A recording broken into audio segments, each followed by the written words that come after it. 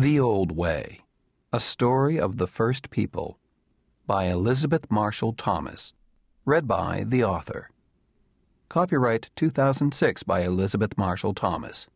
This unabridged audiobook is published by arrangement with Ferrer, Strauss, and Giroux, and was produced in the year 2006 by Tantor Media, Incorporated, which holds the copyright thereto.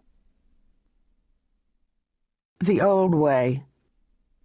This book is written in loving memory of my parents, Lawrence and Lorna Marshall, and of my brother John. A note about words and names. The 5 groups of San or Bushmen are called the First People. Most call themselves Bushmen when referring to themselves collectively. I respect this and use the term Bushman rather than San in the text.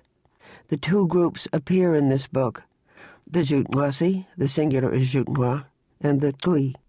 The language of the Jutwasi belongs to a language group called Tung, and the Jutwasi are also sometimes known as the Tung.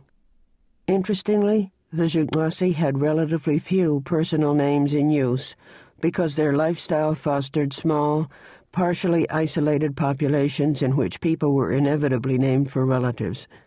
The approximately 550 people in the areas we studied had 41 personal names for women and 48 for men. We knew 23 men named Gao and 18 women named Kwa, for instance, which meant that in any group there could be several people with the same name. We even knew 2 brothers who had the same name, having been named for 2 different men who also had the same name.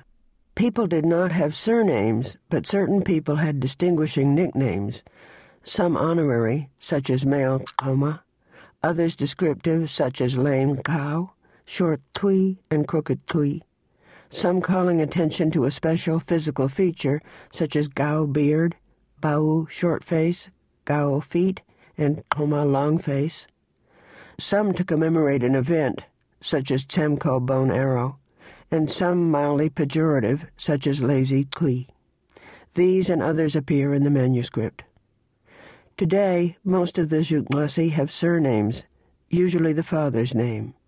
The eldest son of male Koma was named Tsemko, for example, and now is Tsemko Koma. His eldest son, named for his grandfather, is Koma Tsemko.